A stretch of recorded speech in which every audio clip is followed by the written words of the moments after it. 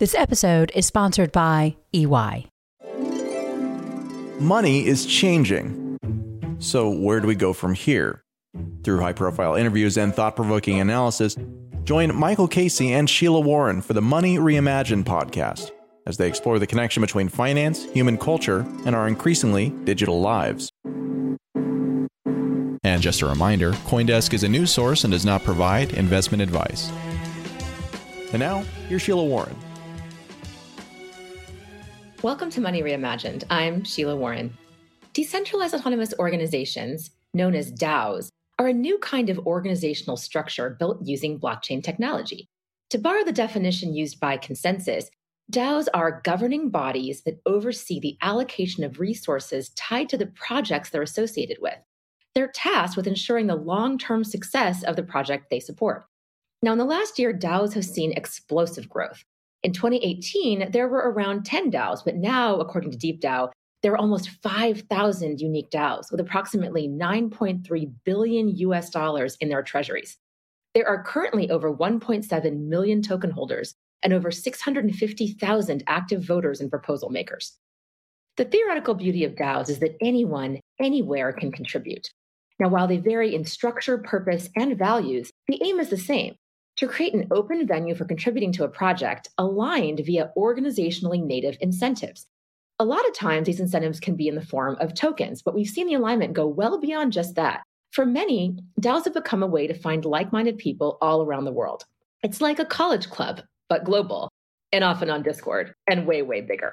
Now, finding ways to organize people is a tale as old as time, and DAOs are giving us real-time experiments into how new technologies might contribute to shifting long-standing models. In some parts of the world, like the United States, for example, organizing as a group is a highly structured and in some cases even regulated process. I'm not talking about the spreadsheet you use to plan your family reunion, though I suppose in some cases I could be. I'm talking about things like C Corps or LLCs or partnerships, structures most of us have heard of at least, that are in most cases licensed by a governmental body but have certain reporting requirements. In other parts of the world, other sorts of structures are more common, all with their own cultures and processes, and often with community accountability baked in some informal fashion. So far, we're not quite sure which of these models will apply to DAOs, if any. In emerging markets, which often have more informal structures in place, the transparency and opportunities that DAOs can provide can be quite powerful. Now, DAO evangelists point to a few key features that might make DAOs a better model. First, important decisions can be made on-chain, meaning that they are transparent and include a broader community, those who hold governance tokens. Votes are recorded and appear publicly on a permanent ledger. Second, DAOs may be a more lightweight setup from a legal and operational point of view.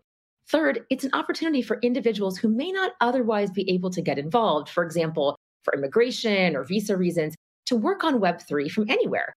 For example, in a September 2021 survey of over 400 DAO contributors, there were 290 cities represented. Countries included the US, China, India, the Philippines, Nigeria, and more. It's really a global way of organizing community. Our guests today will help us understand where DAOs offer value in emerging markets specifically, and how existing traditional structures may not actually be serving people all that well if they're even an option in the first place. That guest is Jeffrey See, the chief DAOist at Poco Technologies, which focuses on replacing LLCs with DAOs in emerging markets. Prior to Poco, Jeffrey launched a digital identity product and onboarded 20 million users in India and Vietnam who'd been left out of legacy financial systems. He also co-founded a social enterprise that created the largest program ever for training female entrepreneurs in North Korea. Before we talk to Jeffrey, let's bring in my co-host, Michael Casey. Hey, Michael. Hey, Sheila.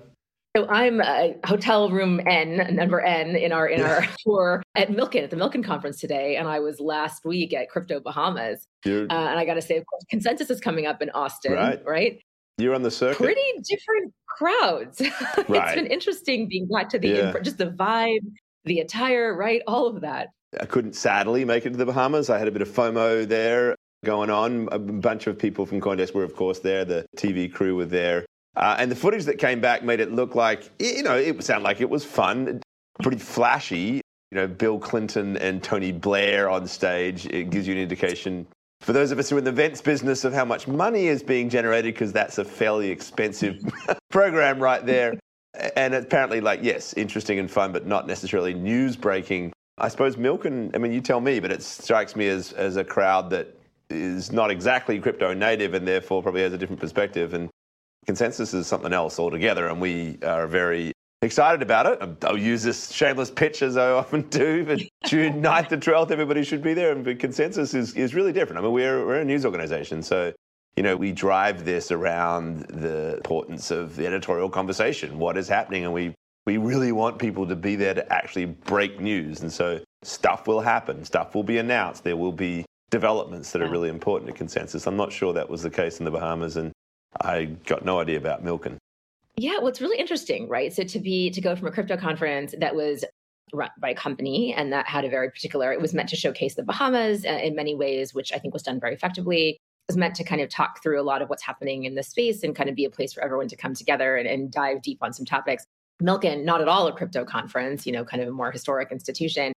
Quite a few panels here. I'm on one on Web3. There was one talk with crypto pioneers, I think it was what it was called yesterday. And there's other things coming up just on crypto kind of champions or those who are kind of prominent in the space, speaking on various panels and topics, everything from, national security to foreign affairs and this kind of thing. So, but it's fascinating seeing the difference in approach and tone and everything else.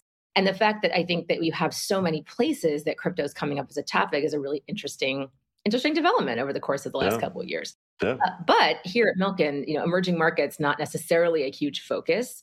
In the Bahamas, one could argue the Bahamas are an emerging market, but I think, pretty advanced in terms of what kind of things they can attract. So I'm eager to talk to our guests today about places that maybe are not having quite the same volume of crypto conferences or flying in all the, the big dogs, the big celebrities and whatnot, but are critical to the development and advancement of our ecosystem. So I would love to bring in Jeffrey. And I'd love to just start, Jeffrey, by just telling us, what is, in your view, the special appeal of DAOs in emerging markets in that context? Yeah, hi. Thanks, Sheila. Thanks for having me on this program. I think for us, in terms of DAOs and kind of how we think about it, I think one is, obviously, I'm sitting in Vietnam. I'm operating in places like Central Asia, the Middle East, Latin America. It's just a very different environment, right? The problem we're trying to solve with DAOs is very different. But I think also just the way I came to crypto, I think you talk about the work I did in North Korea, where we're training entrepreneurs there. And actually, that was how I was introduced to blockchain and Bitcoin. There's currency reform in North Korea, where the government had everyone change their old currency to a new currency. They capped the amount people could change, and it basically wiped out the wealth of the entrepreneurial class. So I was a researcher at MIT at the point in time, and I talked to people about this problem, and they were like, "Oh, why don't you look at this thing called Bitcoin?" And I thought at the time, that was the most fascinating technology, but who would buy Bitcoin? Clearly very wrong on that part. But I think it's just, I was introduced to crypto through the lens of how do we solve problems in places where institutions, legal institutions are not there, institutions are broken. And I think that's the lens in which I look at this problem.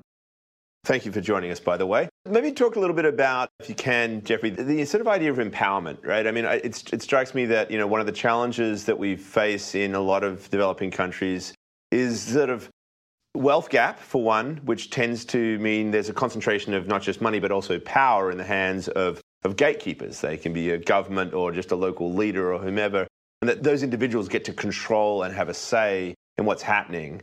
How do you see DAOs potentially allowing for more empowerment for folks who might otherwise not, be constrained by those gatekeepers in terms of their ability to actually take charge of their lives? Yeah. So we see DAOs as really powerful vehicles for entrepreneurship in this market. Many places we operate in, it's not like the US, it's not like Singapore, where setting up a company is actually is a fairly cheap process, and you get a lot of kind of bang for your buck for setting up a company, because you have a strong legal system, a rule of law that protects you and your assets. Whereas in many of these places, you can spend actually quite a lot of money setting up a company. You don't get a lot of protection, and you don't have a vehicle to kind of launch the next big thing. I think DAOs are powerful because if you think about what it does in these markets is that it allows people to create an organization entity at very low cost. It gives the governance on-chain is in some ways comparable, if not better, than some of the legal protections you get in the market, with the company structures in these areas. And you're plugged into a very interoperable system. Like in many of these places, you don't actually have developed public markets. So setting as a DAO means you can fundraise, you can almost list your companies in ways that you can't do with a normal structure. So I think it's just an amazing tool for entrepreneurship for anyone who wants to create something. And it's accessible to people that traditionally don't have the resource to get access to these kinds of structures. This is really interesting, Jeffrey. And so one thing that comes up a lot in DAOs in the US context, right, is, well, what about, liability? And we're a very litigious, litigation-oriented society here in America. And so the question often comes up, who do you sue if something goes wrong with the DAO? And so how do you think about consequences, right? If something were to go wrong within a DAO structure, how do you think about protecting the people that are involved in it? So one of the benefits of an LLC or a C corporation is creating what's called the corporate veil. So you can protect assets, individual assets, using a corporate structure. You can get insurance, right, on the corporate structure versus individually having to hold that insurance. There's a layer of separation and this fiction that we allow that a corporation functions like a person, like an entity that has its own identity, its own ability to transact in the marketplace, is designed in part to provide protection for those who are in leadership roles, let's say, or engaged with it. So how does that translate to the DAO structure in your mind? And also tell us a bit, if you will, in the course of answering that question, what you're up to at Poco, which I find so interesting. Yeah. So Poco, we basically build DAOs to replace companies in emerging markets. Our lens on the problem is very much shaped by the environment we're in. These existing structures are just not great for serving entrepreneurs. And we do it by creating a governance structure that looks like a company. And we build legal, kind of what we think of legal bridges to off-chain assets, right? So allowing the DAOs to kind of interact with off-chain assets and to own off-chain assets. I think in terms of the legal liability, so I think our starting point is that I think the US is a very unique system where the rule of law and the legal infrastructure is just amazing. So people think a lot about these issues. But I kind of think about the places I operate in. Often if you try to sue someone, you try to sue a company, things get gummed up in the courts for, maybe like 10 years, trying to foreclose on a property, or it just doesn't work. You just can't sue people. So I give an example, like my wife and I were actually supposed to get married in a developing country. I shall not name names here. And this was during COVID-19. Borders got shut down. So we couldn't get into the country where we're supposed to hold the wedding. The wedding planner runs off with the wedding deposit. So we have a contract with the police and we say, hey, can you help us kind of like find the wedding planner? And the police says, you pay me $5,000 and then I'll go find the person, which is kind of classic story. Right? Yeah, just absolute classic. It reminds, yeah, absolutely. So I mean, that's the lens in which we have in this market. The legal infrastructure is just not as developed. Like suing people, suing company and people behind a company, this market already is a very challenging process.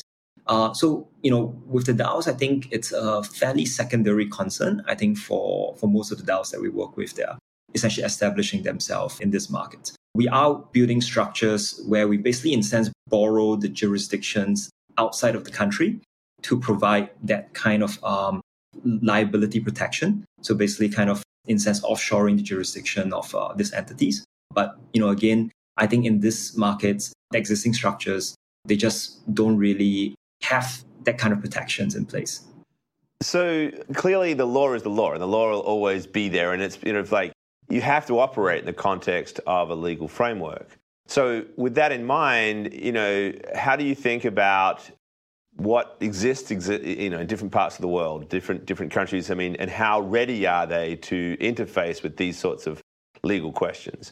I mean, you're going to have some way of recognizing the rights of the participants in those DAOs, that it's recognized by law, right?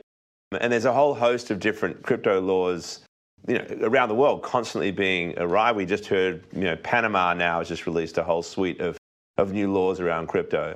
And I don't know whether you've got a chance to look at that, but whether or not, those developments are compatible with a DAO solution. Something I'd like to hear your thoughts on. Can these things coexist with the traditional legal structure? Yeah. The long-term aim is how do we move more of this governance on-chain? But I think we do live in a messy world where you have to interact with assets that are essentially off-chain and you need to tap into the existing legal infrastructure in the world today. So I think that's not going to go away as a problem anytime soon. I've not looked at the Panama legislation and regulations yet. But I think generally the way I've seen these regulations develop in places like Wyoming, Tennessee, and kind of more broadly the discussion around DAO and regulations or legislation is that I think the direction of travel is wrong. So we're kind of trying to fit DAOs into an existing kind of legal framework. And it's not very suitable because the technology and the regulations are just basically built in a different era. And instead, I think we should be thinking about how do we build regulation around the technology. So I think as a parallel to that, think about, say, if I went to a bank and told them about this thing called crypto today, I think they would be lost at what to do with it. I think similar for DAO, right? You go to an existing framework and you say, hey, my DAO essentially can be a public company from day one. I can list my tokens anywhere around the world across all these different markets. I have a bank built into a DAO as it is. I have governance built into a DAO. So it's a very different entity from a company, but we are trying to kind of like force fit this DAO into legislation that was built for a very different kind of like structure and technology. Today's episode is sponsored by EY Blockchain. As businesses prepare for the token economy, EY is committed to building a better working world and connecting global business ecosystems on the public Ethereum blockchain. To learn more about the EY blockchain portfolio of products and services, visit blockchain.ey.com. That's blockchain.ey.com. Yeah, I'm going to spare you my usual rant on, how we can't backwards engineer existing regulations and try to force new technologies to afford with them. Here in the United States, we've talked on the show a lot about how our securities laws date back to the 1930s and were formulated after the Great Depression. One could argue that, the Great Depression kind of thinking continues and it's all cyclical, but I'd argue that the 1930s are not really a great place for us to look and think we have a comprehensive overview of what's happening in any ecosystem, particularly not in a technical way. And so the question I have for you, though, is, the regulations are changing. This is a rapidly moving landscape, as you and I have discussed. And so how do you kind of locate DAOs within a shifting regulatory landscape where things are not certain? It's not entirely clear what's going to happen to regulation, I'd say at this point, almost anywhere in the world. Even the recent rules that came down in Panama are very new and could evolve and change. So it sounds to me like what you're saying is that moving things on chain can provide some stability in an uncertain regulatory and legal environment. But to Michael's point, you are going to have to operate within whatever environment winds up being relevant to whatever project you're engaging with, right? So if you wind up engaging with health data, for example, within a DAO, you're going to have to comply with the rules around health data and its portability or whatever, depending on the jurisdiction you're in. So there are these other laws that also come into play. But I'm just curious, how do you think about any of this from the crypto regulatory standpoint? Is it the case that you're saying moving things on chain can provide some more stability? And how do you think about that shifting environment? So I think when we think about the global landscape, it is a very complicated picture, especially outside the US. But I think there's an advantage is that US laws tend to be extraterritorial. Most of the world do not have extraterritorial laws in terms of how it's being implemented. And it gives an opportunity to say, how do I kind of abstract away from all this complexity in all these different markets and find one hub that can create the right regulation that would service many markets in the world. And we actually work with a number of jurisdictions to approach regulation from this angle, right? How do you redesign regulation around the technology and build it up from scratch? And I think the key difference here in terms of how we approach it is that when you think about, say, for example, like the securities law, you think of company law, you think about banking law, I think you need to kind of find a jurisdiction that's fairly new, that don't have as much established interest in this space, because you quickly run up against existing interest groups, right? So for example, like the banking sector is a very established financial hub. The banking sector is going to have a lot of issues with crypto because it might get the banking hub put on the FATF's gray list if there's a lot of crypto activity there. So you need to find places that actually, in a sense, are building from scratch. And I think that's where a lot of these frontier countries are actually quite interesting because a lot of them actually have very strong technical talent. They want to build themselves out as a Web3 hub, create jobs for the developer community. But at the same time, they don't have as much established interest that would kind of block the development of the sector as you would say, in a big financial hub like Singapore or the US, where there's a lot of other industries that could be disrupted by this technology. So, Jeffrey, I couldn't agree more. I mean, I think that one of the reasons we've seen such pickup in adoption in frontier economies is because it's harder, I think. It has been harder for crypto to take foothold where, a lot of people were served by existing systems and didn't really feel the pain points that early crypto projects that were mostly financially oriented were designed to solve, number one. Number two, it was really hard to know how to locate a crypto project within a space that was already highly regulated or had a lot of legal structure around it. So I love this point that not only is adoption the same places where we can actually help people immediately and solve very real problems with this technology are the same places that don't have that same really robust or really firm infrastructure legally or in a regulatory environment around these kinds of opportunities, which I find really interesting that those things go together. Now, the flip of that, of course, which is really interesting, is perhaps the reason that legacy financial systems have more of a foothold and are serving more people is because of that very strong regulatory environment. So it'll be interesting to see if DAOs become the kind of organizing structure of the realm in a way, right? And a lot of the regulatory infrastructure is built around them. It may be that DAOs evolve to be the thing that really does serve people in these frontier economies because there is a corresponding infrastructure in the regulatory and legal environment that's built alongside it, focused on this new innovation. Is that something that you see happening anywhere in the world? Yeah, we kind of work in many places. So we see many countries that actually were introduced to crypto through, say, the mining community, right? So you see places like Georgia, Kazakhstan that started out with crypto mining, and they say, oh, it's an interesting industry. It's providing jobs. It's bringing technology in some ways to the local economy. And then they build from there, right? They establish, say, their own crypto regulators to say, how do we further build out this industry?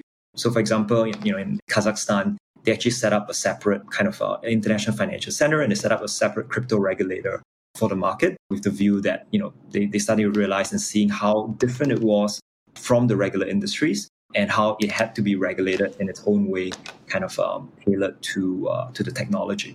So it's kind of interesting. It's just in these frontier markets, you see that development of the industry, growing from mining to kind of more advanced forms of regulation, kind of trying to promote different aspects of the overall industry in these places. Also, just in places like Vietnam, we just see a lot of use of, so I think it was the highest crypto adoption in the world, according to Chainalysis. I spent a lot of time in Vietnam with product engineering in Vietnam. It fits a very, very different use case in the country, just because there's capital controls and people don't have financial kind of very established public market to invest in, and they also can't invest abroad because of capital controls. So young people are kind of moving into digital assets as the only way to guard against inflation. So very different use cases in all these markets, leading to, I think, very different developments in both in terms of regulation, but also in terms of people's behavior. I just want to just pause and reflect on that data point that Vietnam, the highest level of adoption in the world, it just speaks to how important this sort of regulatory framework, the kind of legal historical framework in which people interact with money, really impact how this technology and the capabilities that it has, the opportunities it provides. I think that the way you've been talking about this, actually, Jeffrey, is to see almost as if regulation, we can view it in the same way we think about infrastructure. People talk about the capacity of emerging markets to leapfrog with, mobile computing, for example. They don't need to worry about all the legacy phone wires because they'll just leapfrog into mobile phones. And we've seen that right across the developing world. But you're almost talking about leapfrogging in regulatory structure as well, and that you don't have to unwind the existing legacy regulatory framework. You can go ahead and build something new that's much more aligned and attuned to these new technologies and these new frameworks. So I just think that's just a fascinating way to think about why the emerging market use case, not just for DAOs, but for crypto generally, is so interesting. But what I would like to do, though, as well, is just to drill down a little bit into actual sort of real use cases. You talked about how this is a great tool for entrepreneurs. But, are there specific areas, and I'm just going to just pick a pet topic of mine. You can tell me whether it's a crazy idea or not, but I've always been interested in solar microgrids. And I think that, one of the things that's really important for the development of any country, of course, is access to energy. And the sun is everywhere, right? The best way I would see to actually start to tackle climate change, but also empower communities who have been removed from the sort of centralized generation and power distribution is to actually tap into those renewable on-ground sources, whether it's wind, solar, or hydro. You can create ownership structures around that allow the community to actually build around it. So I've always thought a DAO would be a great way to structure a microgrid where everybody has a claim on a set of solar panels, for example, and there's a system by which those funds are traded and used. Are those sorts of ideas, whether it's solar or other forms of infrastructure, at all being considered in DAOs and the developing world? And if not, what really are the great use cases that you're seeing? It's a great point. It's a very, very interesting example. Honestly, though, I haven't actually seen people coming to us and say, I want to build something as ambitious as that in the markets we're operating in. And maybe it's just the fact that it's early and, those is a very sophisticated integration of kind of off-chain physical infrastructure with blockchain technology that is still very hard to execute in most places around the world. But what we have seen, and I think where this is really interesting to some of these frontier markets, is that many of them, they're kind of cut off from the core, I think, entrepreneurial ecosystems. But Web3, I think, creates this great leveling field because you can create something that generates immense value because you immediately reach customers across the world. So an example of that is that in Vietnam, I had a mentee. And 5 years ago, when I was introduced to him, he was running a game studio, 5 programmers and graphic designers, kind of like sitting in a game studio, like a cramped room with like broken lights, creating games. And that's what they love. And then last year, I found out that, they had launched a play-to-earn game called Titan Arena. It had reached like a $4 billion coin cap last year. And I was just amazed. They are sitting in Vietnam and I asked them, like, where's your customer? And they're like, it's from Brazil, from Philippines. They're literally all over the world. And you don't see that kind of phenomenal success for most startups in these places. But I think Web3 has kind of created that access to opportunity and a much more global market and also a much more global way to fundraise, to fund creating a business that many of these kind of frontier hubs just traditionally don't have access to. And I think those are some of the interesting cases that we've seen popped up, like a lot in gaming, various aspects of like creator type projects. That's kind of getting a global audience that they otherwise would find and struggle to achieve.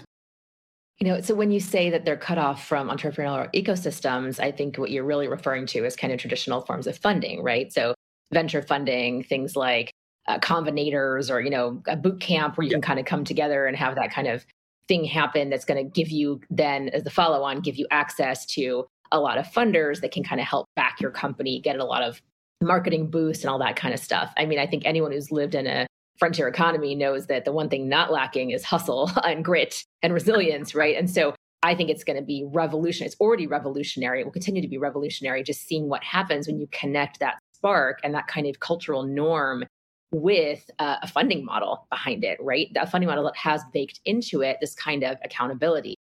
But one thing I want to chat about a little here is, I've been stalking a little bit, a bunch of DAOs on Discord, and I kind of move in and out of a lot of them. And some are, really well organized and lovely environments. And you kind of leave feeling very empowered and all this kind of thing.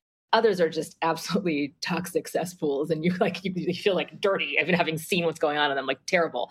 And so a lot of that is a function of the people that are within these communities. And so I wonder, how can we incentivize this more community orientation, this kind of pro-social orientation to things? Is that just about passion for the project, or are there maybe ways of even organizing something? I use Discord as one example, but kind of organizing even the communication that happens in DAOs.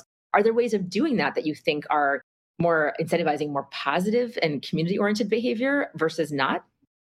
It's an interesting question because I remember in the early days of the internet, right? You go to all these forums online and people behave in ways that they would never behave if you meet them face to face, right? People say things that are just truly offensive or rude or aggressive, which you never do if you meet someone in person.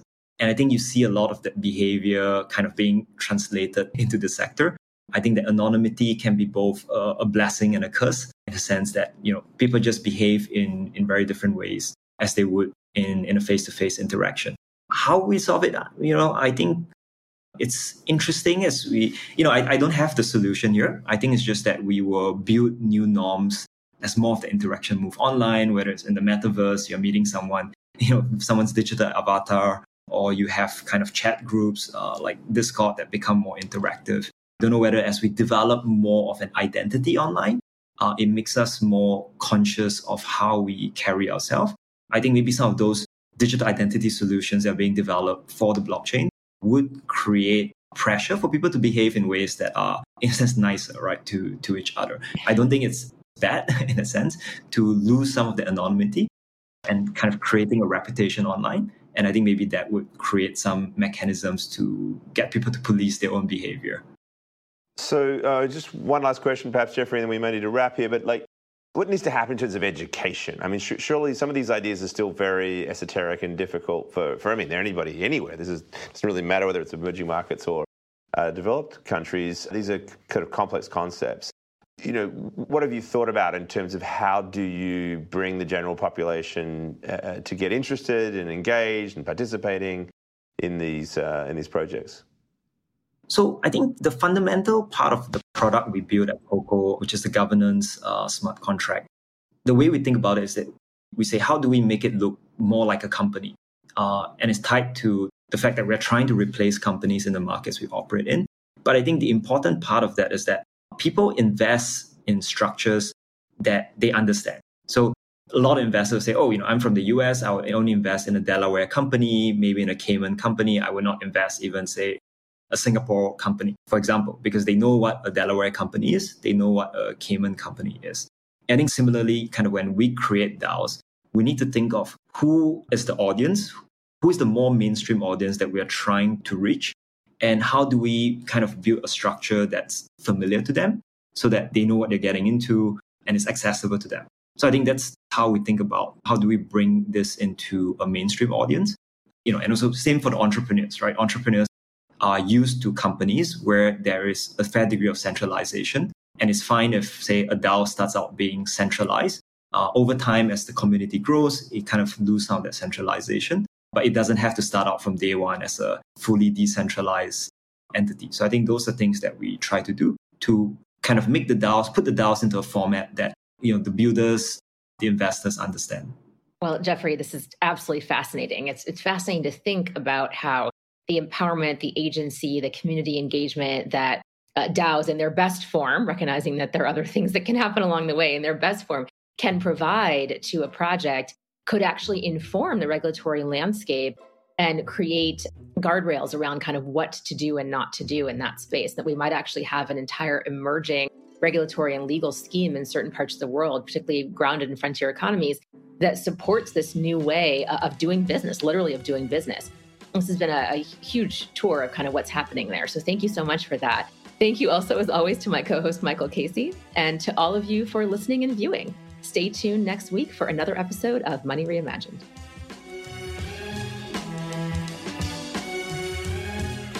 You've been listening to Money Reimagined.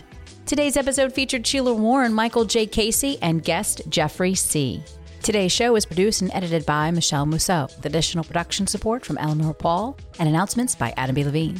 Have any questions or comments? We would love to hear from you. Please reach out to us at podcasts@coindesk.com, subject line Money Reimagined, or leave us a review on your favorite podcast player. And from all of us at CoinDesk and the Money Reimagined team, thanks for listening.